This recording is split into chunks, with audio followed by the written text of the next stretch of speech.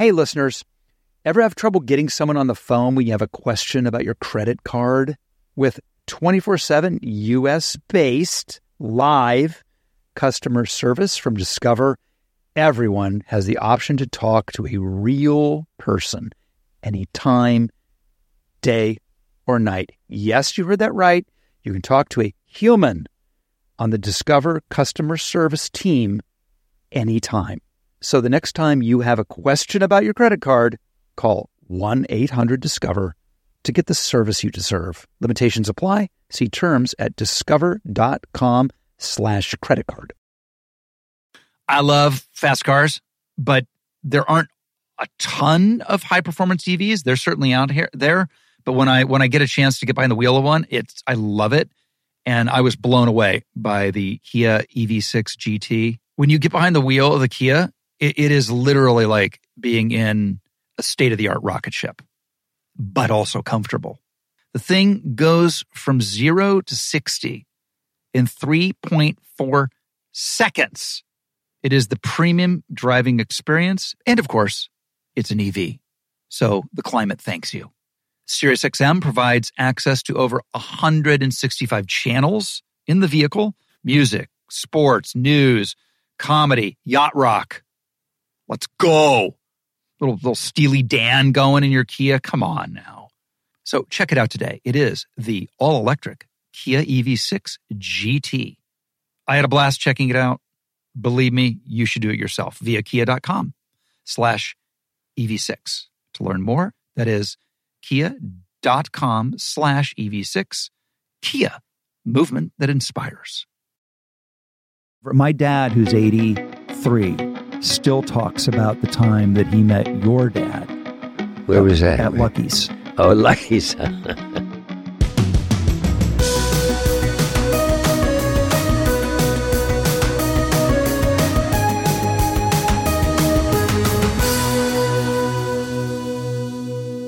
Hey, everybody. Welcome to Literally, and welcome to our 100th episode.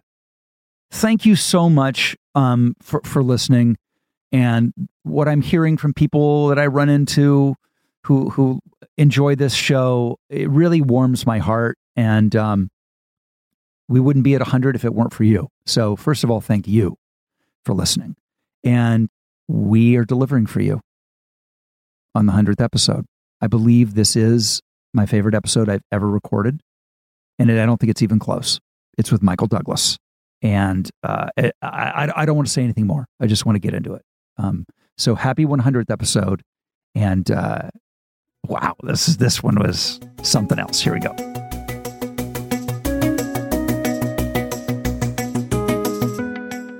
Tell me what television was like in the 70s when you were doing Streets of San Francisco. What was that like? Well, Streets of San Francisco, first of all, was shot in San Francisco. And which is a rarity then, right? Unheard of? It was a rarity. It was a rarity for a couple of reasons. When you shoot on location, it's a 6-day week. In those days, you work Saturday too. Ooh. So we moved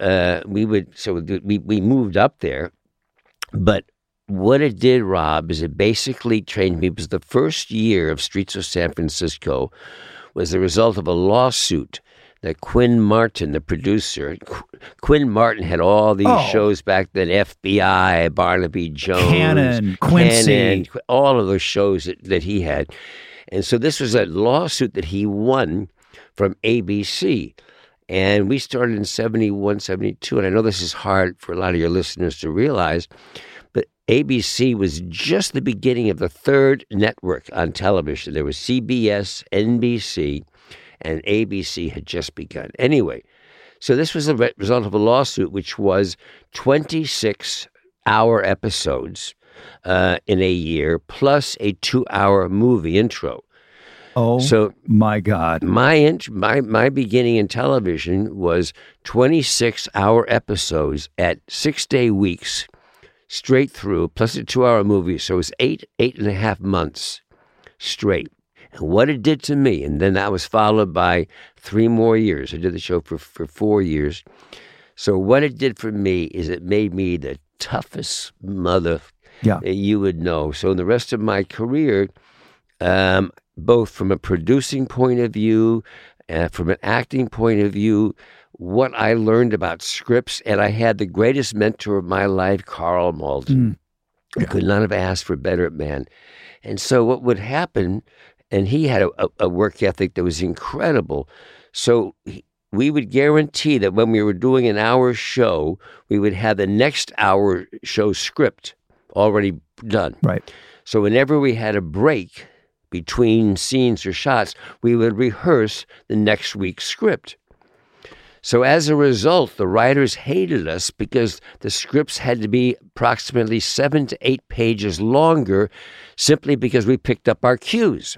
Oh, wow. Because we knew the dialogue so well and everything else. And when you are the regulars on a show, you're doing the plot stuff and all that, not the character you're carrying. And we just boom, boom, boom, we go through the stuff. So it was a phenomenal experience for me. The hardest job that I've ever had in my life, or anybody would have, and then set me up for the rest of my career, that when I started producing and actors started complaining, I said, let me tell you a little story. Well, and then obviously Cuckoo's Nest, which, by the way, I just need to say, and we're friends, and I know you'll be like, oh, stop. But whenever I have people on like you, Michael, I need to just tell you how much you've meant to me. And a career like yours is what I should only be so lucky as to aspire to. And I mean this. And thank you, Rob. And I'll tell you another thing. Without Cuckoo's Nest, I don't know if I'm even an actor, because what I smuggled my cassette tape recorder into the theater to record Cuckoo's Nest so I could have it. I've seen Cuckoo's Nest 70, 80 times. I know it was your dad's property. Right. He gifts it to you. Well, he didn't. I would like it if he gifted, but it was, he had originally bought the book by Ken Kesey in what we call galley forms, which means before the book is actually published, he bought the rights to it. Wow. And he went back and he had it adapted. This is like 1950 and 1960. And he had it adapted into a play by Dale Wasserman. He had it adapted into a play? Yeah, Kirk did. Yeah. I didn't realize that. Yeah, and he went back. You know, a lot of actors, some points of their careers go back to Broadway or theater. Dad went back right after Spartacus. Oh my God! He was at the height of his career, of his acting career, and he went back and he did the play One Flew Over the Cuckoo's Nest, written by Dale Wasserman. Gene Wilder was in the cast. What? Yeah, Gene Wilder was in the cast. Billy Daniels, and so he played. I think Gene played Billy Bibbit. And then I bet he did. I bet he was brilliant. And the idea, like a lot of other actors who did that, was the idea was, okay, be a Broadway, be a success, and then we'll develop it into a film. Well, it didn't succeed. I mean, a lot of it with us, I think it was really kind of ahead of its time and everything. So it didn't really work out. And as a result, when Dad had finished the run of the show, and he tried for a number of years, 2-3 years, to try to get it made into a movie. He couldn't do it, so he was putting it up for sale for his company. He was going to sell the rights to it. Meanwhile, I'm at the University of California at Santa Barbara, and I'm taking a class in 20th century American literature, and part of the class is this new novel called One Flew Over the Cuckoo's Nest. Unbelievable. And this is the height. This is 63, 64, 65. There's a lot of good stuff was going on in California back then. So the whole vein of this book, which talked about the big chief and this kind of hallucination cloud that he was in and how he saw things and everything, appealed to a whole generation. And so I remember just loving this book. And I finished college, I'd begun my career, and then I find out that Dad has the rights to it. I knew that, but I didn't think about it, and is selling them. So I said, well, Dad, look, let me try to run with this. Let me try to get this set up. And I'll guarantee you, half, you'll have the credit of your company. Obviously, try to get you, because I know how much you want to play the part, and you'll have half of whatever I can get. And he said, okay, that's a deal. You can run with it. So I ran for it. I developed a screenplay with a local friend, and then I tried to get it going, and I worked about 3.5 years. And one of the things I had done was taken my father's file and seen who had shown interest in the project. And one of the people that showed interest was a man named Saul Zaentz, who owned a company called Fantasy Records up in Berkeley, California. Mainly, they had Milestone Prestige jazz labels, but they had just recently signed this group. I know who they are. He was a guest on the show recently. Oh, there you go. John Fogerty. Yeah, it is. So it was Creedence Clearwater Revival. That's right. And if you mention Saul's name to John, he wrote a song. Zaentz can't dance, but he'll steal your money. Right. Well, it was Saul, rest in peace. And yes. I was a lovely man. I'm sure there was two sides. But in any event, I reached out to Saul and said, what happened with all of this? And he said, well, and there was a misunderstanding. And anyway, I got together with Saul, and Saul was based in Berkeley, California, across the bridge from San Francisco. So while I was doing the TV show, we were developing Cuckoo's Nest, and just so happened that both things were up in the Bay Area. And all your time off, and your 6 days a week. All my time off, or when I had a break, I'd go over there. And then eventually, that's how the picture, so I left the series. And I've always been grateful to both Carl Malden and to the producer Quinn Martin, because you'll appreciate this, Rob. I had a 5-year contract, and after 4 years, I said, I'd like to leave. I want to go. Well, you try that today, and they just they tell you what they said. And both Carl and Quinn said, I know how much this project means to you. I know you talked about it so much. And they said, good luck, go. And they let me out of my contract. And then we went off and made Cuckoo's Nest. I have so many thoughts, but one of them is that those were the days when a mensch could do something in our business and wasn't answering to a vertical corporation. That would never happen today. Well, I think what you just said is the key major, a couple of big differences, but that was the major difference. The studios, you talk to a studio head, he was the head. Yes.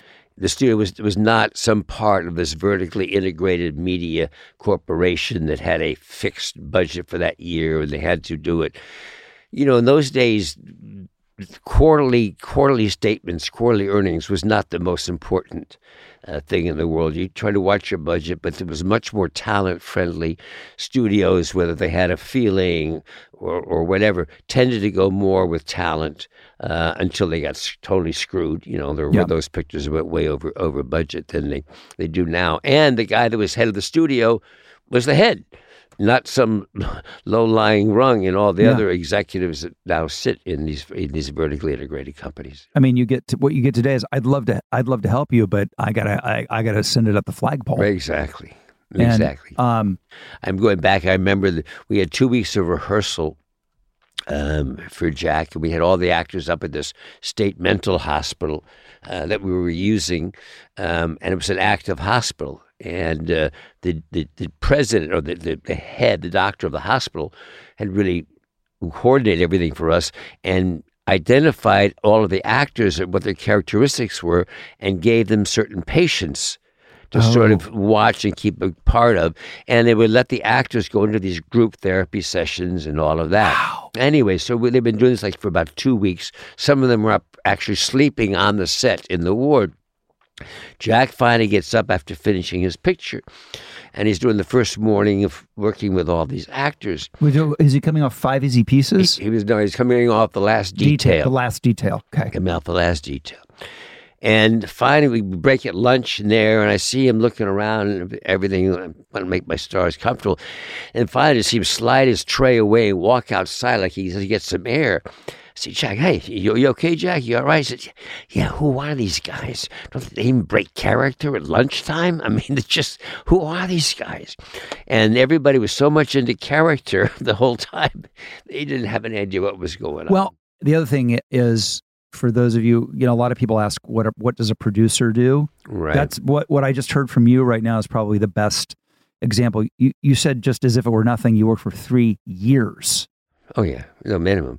Well, producing is really finding the material in most cases, first of all, or maybe somebody brings it to you. But you start with a piece of material. Either you develop a screenplay from an idea, or you find a book that you really like and you option the book and you develop that into a screenplay, and then hopefully you get that piece of material in a good enough shape to attract other people, like a director or a good director. And you produced China Syndrome, though, too, I right? did, yeah. One of my favorite movies, and one of the most. What did you think when when it finally gets released, and 13 days later, 3 Mile Island happens? I thought it was an epiphany for me. It was a religious experience. I got involved with the project not because I was an anti-nuke. I thought it was a great horror movie about this man versus the machines. And then as we got involved in the process, and we knew we needed some expertise, and we hired these 2 GE quality assurance nuclear guys who basically had lost faith in the system and now were working on the other side. They came together with us, and we worked out the whole finale with the meltdown. They worked out a whole sequence of events. And so we worked out a sequence of 150 computer events, just would give us the action in the end. And Rob, when the accident at 3 Mile Island happened, and when they explained what the steps were that went on, and Aaron Latham wrote an article, actually, I remember, for Esquire, of the 150 steps in our movie, 90% of them were exactly the same as the 3 Mile Island accident. Wow. So I had this epiphany, and I said, well, this is really something. So Jack Lemmon, how great is he in that movie? He was so great, and I was 32, I guess then. Jesus. And I remember going to Jack. I said, we're talking, kind of reading him through. I said, Jack, you're playing like you're playing an ex-nuclear submarine commander. You're an ex, so we can't do it. We can't do it. He said, the double takes, the triple things. It's got to be, you got to really kind of clean. But he just looked at me and he said, there's one thing about Douglas. He hits you with 1,000 powder puffs. He said he makes it, but he gets his point across kind of gently and everything. But he did such a wonderful job. He was great. And Jane, there was no part for Jane in that movie. Richard Dreyfuss was supposed to play the role, and then he backed out. And Jane had been developing the Karen Silkwood story over at the same studio, was having trouble. They said, look, why don't you guys get together? And so I co-produced it with Jane and her company. I think back at all those times and talk about somebody, she gave all her money to her husband's, in terms of Tom Hayden at the time. She donated almost all her money to his political campaigns, and she would leave work at night and she'd run off and she was exercising and doing this weird thing called an exercise video. We didn't even know. And Jane was like, because video had just started. Video was just the first thing that had come out. And so she started these exercise videos, and we know where that went. I remember getting a phone call from Jane Fonda and Tom Hayden as a young actor. Right. And I didn't know Jane. She and Tom would cold call every kind of up and coming young actor and ask them to come over for a sort of salon at their house, and we would talk. Hear what they're up to. Yeah, and hear what they're up to and talk about politics. And that was a big part of my life for a really, really long time. And I do remember towards the end, and she and Tom had divorced. I'll never forget when she goes, who called me and wants to date me? Ted Turner. What am I going to do with Ted Turner? And I was like, you should go out on a date with Ted Turner.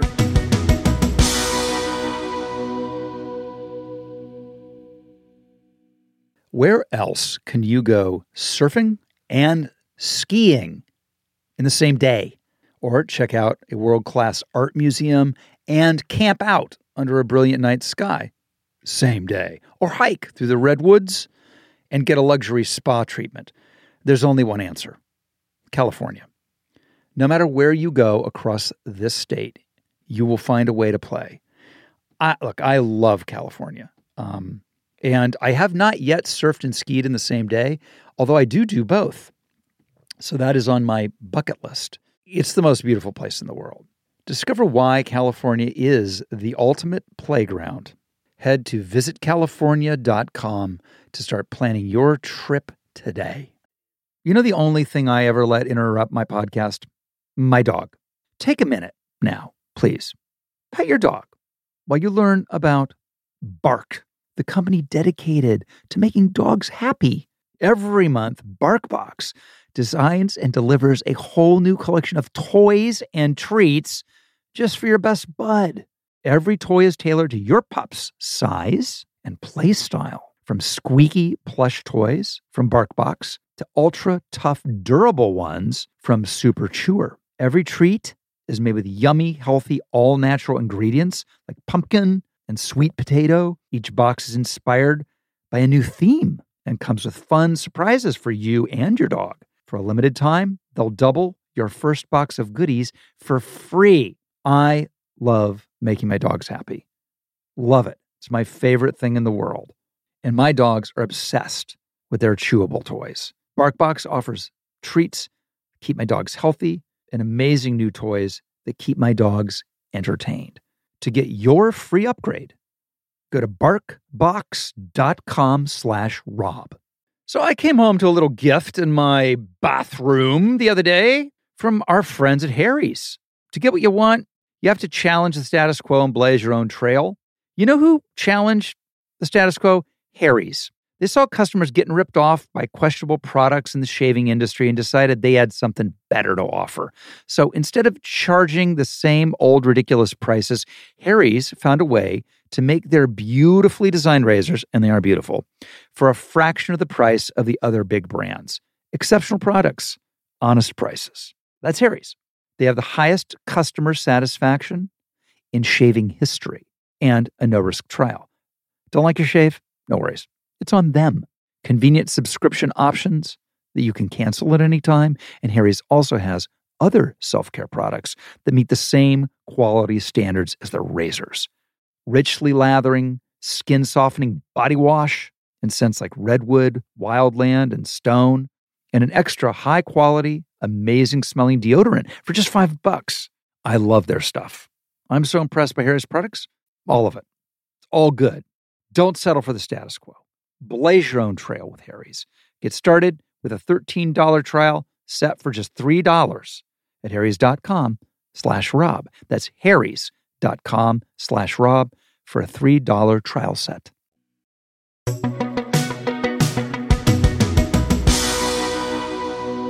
I see Bob Z all the time up here, by the way. This is Bob Zemeckis, who really turned you into the leading man movie star you were meant to be with Romancing the Stone. Well, he was great. I mean, again, that was Romancing the Stone was one of those projects that I was again producing.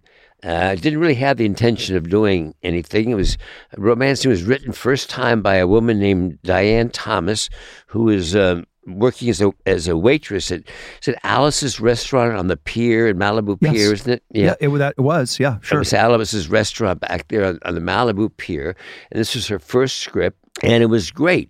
And I had a studio relationship that time at Columbia, and Sherry Lansing, who I had met as an executive, who I had met doing China Syndrome, was there, and ended up buying the script for a substantial amount of money and was criticized supposedly for why would you pay that much money for a first-term writer. And my take on material is first time, 10th time, if it's good, why should somebody be punished, for it's good? So I was really happy. It was a great piece. And then I was trying to figure out who the right director was to do it. And Bob, bless his soul, had gone to USC, the film school, and had done a couple of movies. One was called Used Cars. Yep. And the other one was I Want to Hold Your Hand. And he had Steven Spielberg as his sort of mentor and also executive producer. And those two pictures didn't work out very well. So poor Bob had sort of fallen in with Bob Gale, his writing partner. into just sort of a writing thing. And he was all like 25, 26 years old. He was a has-been at 25. He was a has-been at 25. Yeah. And I loved used cars in particular. I thought he had a great sense of humor and the right kind of tone. And so I went after Bob. And also, they're really good writers and all of that. Yep. And then we went... Yeah, you got time for this? Yeah, All right, this is why we're here. All right. Okay. You just asked me how long we're going to talk. This is why. This is the gold. We got a couple here. Yeah. So we go down to Mexico to do a pre-production thing to figure out how to do this thing. And like the classic story in the script where it says 2 words, Rome burns. Yes. Which means about a month of shooting, production, all that. Takes you a month to shoot 1 sentence in the script. Right. Yeah. And so in Diane's script, we had this thing called the mudslide. Oh, yes. We remember it well. We remember it well. And anyway, we got down to the realities of what we were going to do down there, in terms of, wow, this is really tough. And on the way back, we stopped by to see Amy Irving, who was the studio's, I'm getting all right, Deborah Winger. Oh. It was Deborah Winger, because she was the studio's first choice, and we were in Mexico, she was in Texas doing Terms of Endearment. And she normally doesn't deal with actors or anything else while she's doing a film, which I understand, but she said, I'll hear what they have to say, and we talked. And so Bob Did you go to the set? Did you go? Bob and I, we didn't go to the set, off the because she was spending her time in the hospital because she plays terminally ill in the picture. So she was doing some method work, I guess, of staying and living in the hospital. She comes out for us to have a dinner one night, and we all have dinner together, and we're talking and knocking back some tequilas and this and that. And we walk out, and just as you would kind of go, oh, you, and give somebody a little punch in the arm, like joking around, she goes, oh, you, and she reaches over and she bites me on my arm. Bites me, he bites me. So I go, and she's like joking. I'm looking at her, I go, I don't know, man. I'm thinking this could be rough. And she seems interested. And I go back, it's broken the skin and all that. No way. So I go back, Bob and I go back to Hollywood, and we go down and see the studio to talk to them about our scout and our location scout and what happened and what we're doing, and about Deborah Winger and all that. And we're taking the whole thing. And then we come to Deborah Winger, and I break down in tears and said, I can't go to the jungle with her. And she bit me in the arm. I said, I can't do it. She can't do it. No, Michael, calm down. I know, it's just not worth it. It's just too hard. It makes a picture to do. So they said, okay, all right, okay. And fortunately, one of the executives at that time was living in a condo. This actress came up to me the other day, actually asking, I think it was for sugar. It was what knocked on my door. And I just saw this movie she did called Body Heat. And this girl, Kathleen Turner, that we should think about her. And that was how Kathleen came about. And then I went through 2 or 3 guys, tried to get Jack to do the part, talked to Burt Reynolds, I think, at one time, and this and that. And finally, that didn't work out. And so I found a studio that would let me do the part. Because one of the interesting things early in my career, with having won the Oscar for Wall Street for Best Film and was a Academy Award-winning producer, I couldn't get hired as an actor because I was still a television actor. And those are the days, if you remember, how separate the rails were. Yes, very. Between a television actor and being in movies. And one of the great things that's happening these days is streaming. Yep. Because streaming has made this bridge between bringing in feature film talent, writers, actors, directors, as well as television talent. It's that, again, by the way, this is now officially my favorite episode of the podcast. Period. Full stop. He says that. No, I do not. This is it. I mean, first of all, Deborah Winger, there's no one, Officer and a Gentleman, Urban Cowboy, so talented. Terms of Endearment. Very, very talented. But she was a biter, as it turns out. She was a character. Bless your soul. She was a character. In the Comiskey method, you play an acting coach. Right. So what is your look, you know all there is to know about acting, and you played in acting. Comiskey is a great. Where are you on the method? Because I have thoughts, and I'd love to know yours. Well, acting was very painful for me. Acting was, I don't know if it was a direct method, but somebody very early on said to me, the camera can tell when you're lying. Yes. Ooh, she said, the camera can tell when you're lying. I went, oh my gosh. And so I became consumed with some type of reality and terrified that if I was acting, because the camera would know. And it wasn't as late until actually as late as Fatal Attraction. And I was getting ready for my character. He's a lawyer in New York. Oh, yeah. Well, I could be a lawyer. He said he's had an extramarital affair. I said, well, that's possible. I can imagine that. And so there's a point where I said, well, wait a minute. Michael, I can play this part. And then I realized I lie every day. I tell a white lie every day, pretty much, sometimes bigger lies to whoever. I get away with it. Acting is about lying. And it's such a silly thing to say, Rob, but this is the thing that totally freed me up. And I started laughing hysterically. You can do anything. It's all about lying. So I guess I'm trying to say that as to the separation of what the method is. Certainly you draw on memory recall and all of that, but a lot of it is your ability to make people believe, however you're going to emotionally, what you're doing, whether you feel it or not. And unfortunately, the really good actors, I'm thinking about Marlon Brando, Jack Nicholson, even Sean Penn to a little bit, have such a disdain for acting. Yes. Because they have such a disdain, because it's so effortless for them, because they have learned a long time ago the sense of just that I'll bring the camera to me. I'm not going to I don't do anything. I'm bringing the camera and the attention to me, and I'm going to do what I want. And they realize, and the more they have that confidence, the more they realize I can do anything I want. While us schmucks are out there trying to, act or make it believe. So I remember my acting teacher in New York, who was a benevolent teacher and not critical and supportive, and try to be a nice person, but just to say, Michael, you do like to hide behind characters. I mean, you do. Sometimes a lot of the stuff involves just one's own persona, So I do think there is character acting, and there's not.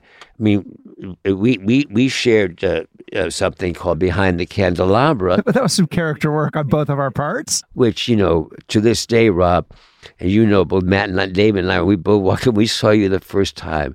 I fell to my knees. I never laughed so hard in my life. And you knew it. You knew you had so much fun in that role and were so good. And that's the fun of character stuff. Character allows you to act like a clown. So I think there is a truth to two types of acting. One is painting your face. Yes. One is, making the character, and it allows you to other things. And the other one is taking a Kleenex with stuff and wiping the makeup off you and trying to find the truth. And then hope the writing is good enough. That the writing is good enough dramatically and everything else, that the truth will hold up. I couldn't agree with you more. I was talking to Kurt Russell about it, and who is another fantastic actor. Yeah, he's just fantastic. And his thing is he's like a truth architect, and that is what it is. It's peeling away the artifice, but it is freeing when I got to put those dentures in. God. Oh, you were so funny. You were so good. There's when I come to your house and you show the portrait as Liberace, Matt never looked at me. He couldn't. Right. He literally could not look at me. And we had a lot of fun. That's the joy. Richard Gravenese, a great screenwriter, great script. Steven Soderbergh, a great director, really cast well. You have so many great moments in it. I mean, I always like to find the moments that other people might miss. And do you know what I'm saying? Yeah. And you have a moment early in the movie. I think this is the best. Just even saying. I think you're in the hot tub with Matt. Right. And you're asking him about his life. Right. And you're mildly interested at best. Right. In what the actual answers are. Right. And he talks about he's come from a farm and he really wants to, and he loves animals, and one day he really wants a farm, and you say something like, well, yes, of course, because the animals. Yeah. Right? Well, yeah. Yeah, well, right. Yes, the animals.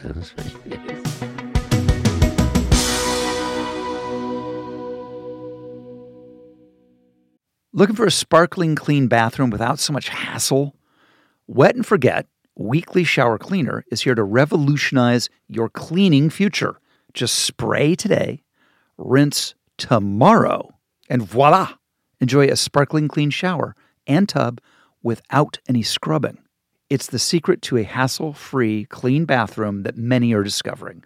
With over 33,000 five-star reviews, Wet and Forget Weekly Shower Cleaner has proven its effectiveness on shower glass, fixtures, tiles, and more, ensuring everything shines with minimal effort. This product has gained a loyal following thanks to its once-a-week application that makes it a standout in the cleaning aisle. Join the ranks of satisfied users who enjoy more me time and less clean time with Wet and Forget Weekly Shower Cleaner, available at Amazon, Lowe's, Menards, Home Depot, and Ace Hardware. It's the perfect choice for anyone wanting to simplify their cleaning routine. Don't miss out on a chance to transform your bathroom cleaning with just one application a week. Pick up a bottle of Wet and Forget Weekly Shower Cleaner today and join the thousands who've already made the switch to effortless clean. The weather is getting warmer. It's time to ditch the jackets and sweaters for shorts and tees. But there's no need to waste money on clothes that only last one season with Quince.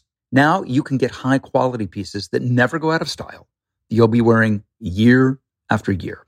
Quince has all the seasonal must-haves like 100% European linen shirts for $30, performance polos, and versatile flow-knit activewear. The best part? All Quince items are priced 50 to 80% less than similar brands.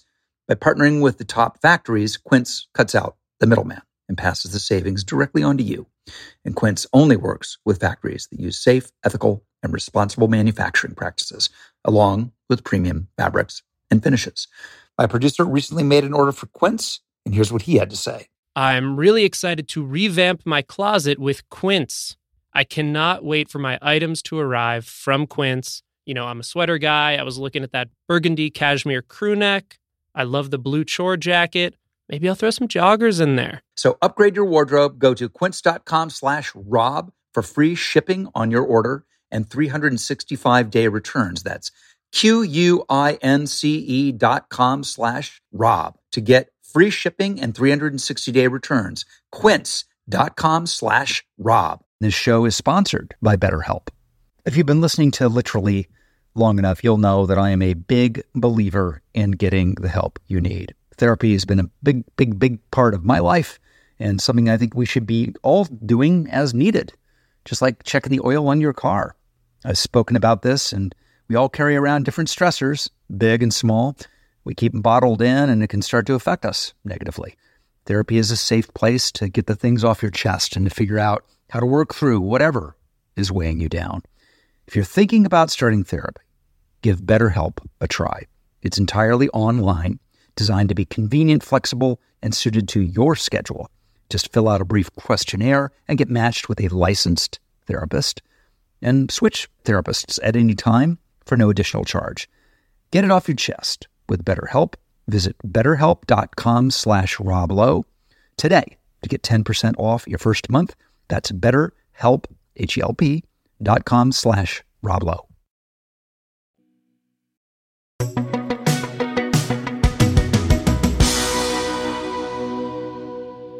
Okay, here's my bold hot take.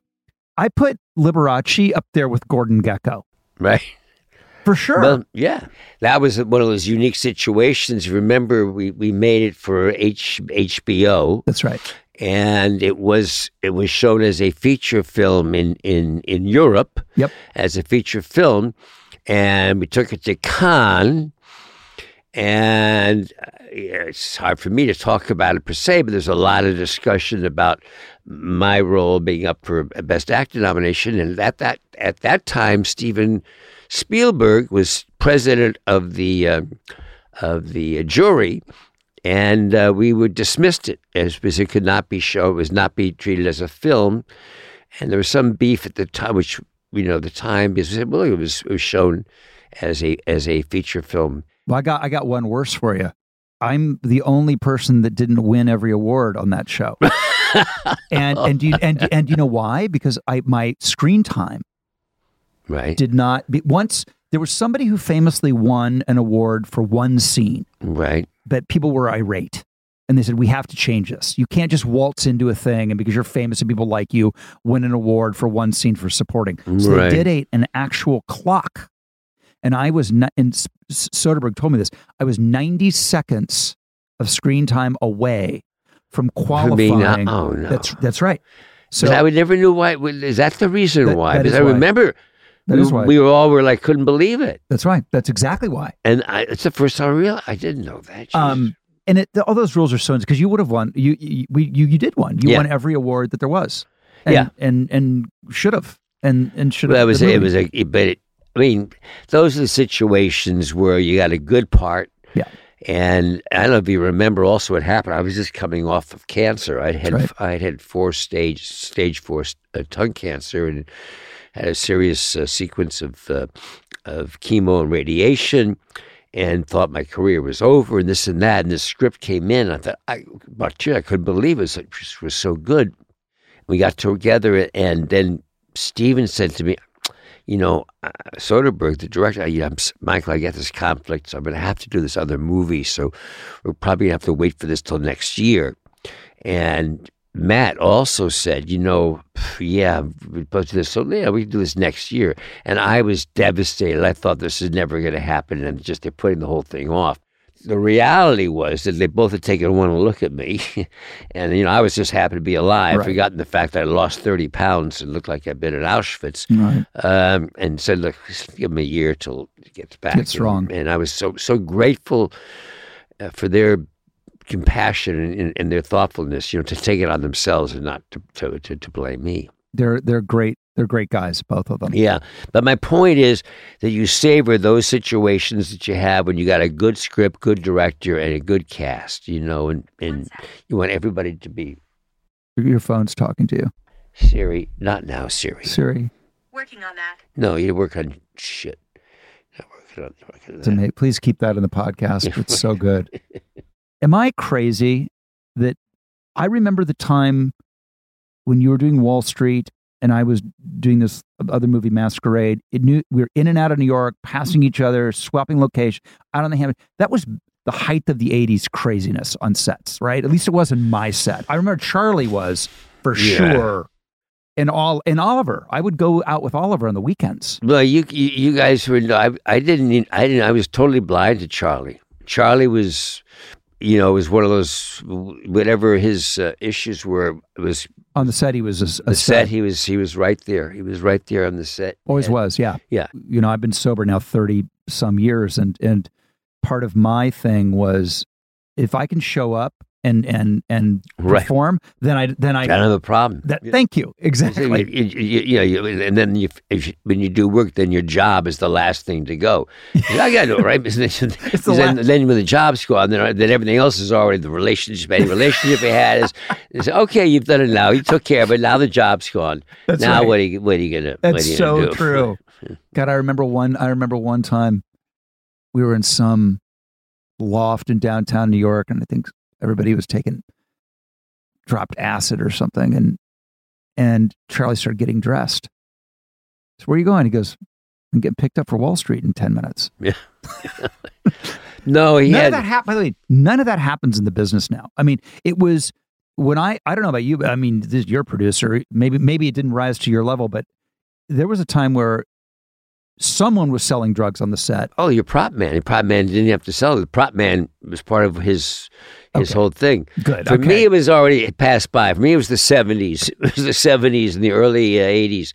But yeah, I mean, certainly into Wall Street was 85, 84, 85. Yeah, up until probably the 90s. Well, you know what it is? It's the other part of the vertical integration. Well, that's it. Yeah. That killed it. Yeah, the days of the prop men dealing out of the back. When I did Outsiders, I was the drinking age was 21. Right. I was 17. The earliest drinking age in the country was 18. I was 17, and I would get in the van. It was a Warner Brothers movie. I would get in the van with C. Thomas Howell was playing Pony Boy, who was the lead in the movie. He was 15, and they would have an open cooler of beers for us. Well, I mean, that's what the business used to be. How old were you on your first job? My very first job was with an actress named Eileen Brennan. I knew Eileen Brennan, sure. And Jane Eisner producing it. Yeah. And it was called A New Kind of Family, and it was on ABC, and that was 1979. Wow. So I was 15. Yeah. Right? Well, you've aged very well, Rob. Well, thank you. Or as my character would say, thank you very much. Thank you. Do you know that do you remember the commercials? You'd moved away from LA, so you might not. The Men's Warehouse commercials, where the guy would go, "You're gonna like the way you look." Yeah. Back east. I mean, remember him? I stole that voice that's the voice I'm using in Behind the Candelabra. Because I was like, I know how Liberace speaks. Right.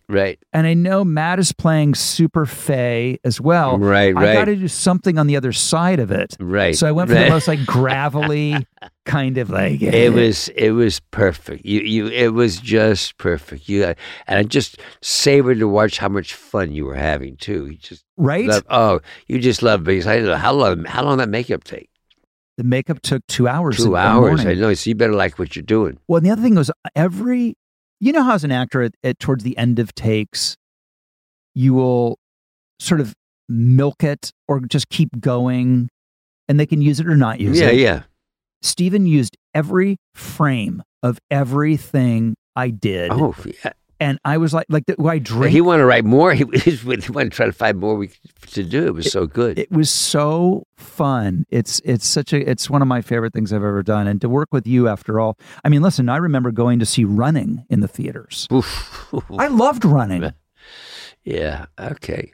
I loved Running. I loved running. I ran marathons back then too. It was like it was a movie for your listeners. It was a movie where I played a runner and ultimately made the Olympic team, the marathon team.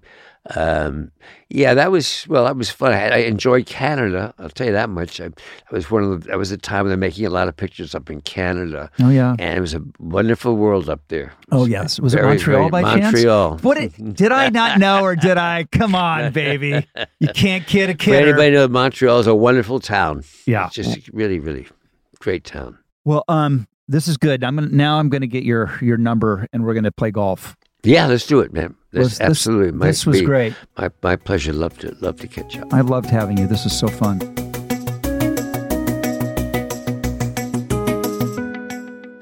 That is why I got into podcasting. Right there. I just sat there like a fan. Like a fan. That Deborah Winger story? You kidding me? That's why I do this. I'm giddy. I'm giddy like a little schoolgirl over that episode. And what a sweet, wonderful man. Oh my God. Listen, what a great 100th episode. Thanks, and I will see you for episode 101. You've been listening to Literally with Rob Lowe, produced and engineered by me, Rob Schulte. Our coordinating producer is Lisa Berm. The podcast is executive produced by Rob Lowe for Low Profile, Jeff Ross, Adam Sachs, and Joanna Solitaroff at Team Coco, and Colin Anderson at Stitcher. Our researcher is Alyssa Grawl. Our talent bookers are Paula Davis, Gina Batista, and Britt Kahn. And music is by Devin Bryant. Thanks for listening. We'll see you next week on Literally with Rob Lowe.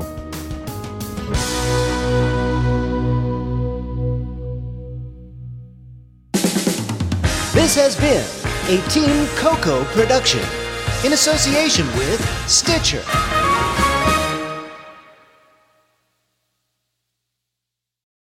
Love the flexibility of working in all sorts of places? Well, working on the go seamlessly requires a strong network like T-Mobile. We have America's largest 5G network, so whether you're on a video call at the park or uploading large files at a coffee shop, we have the 5G speed you need. Whatever takes you on the go, T-Mobile's got you covered. Find out more at T-Mobile.com/network today. Coverage not available in some areas. See 5G device coverage and access details at T-Mobile.com.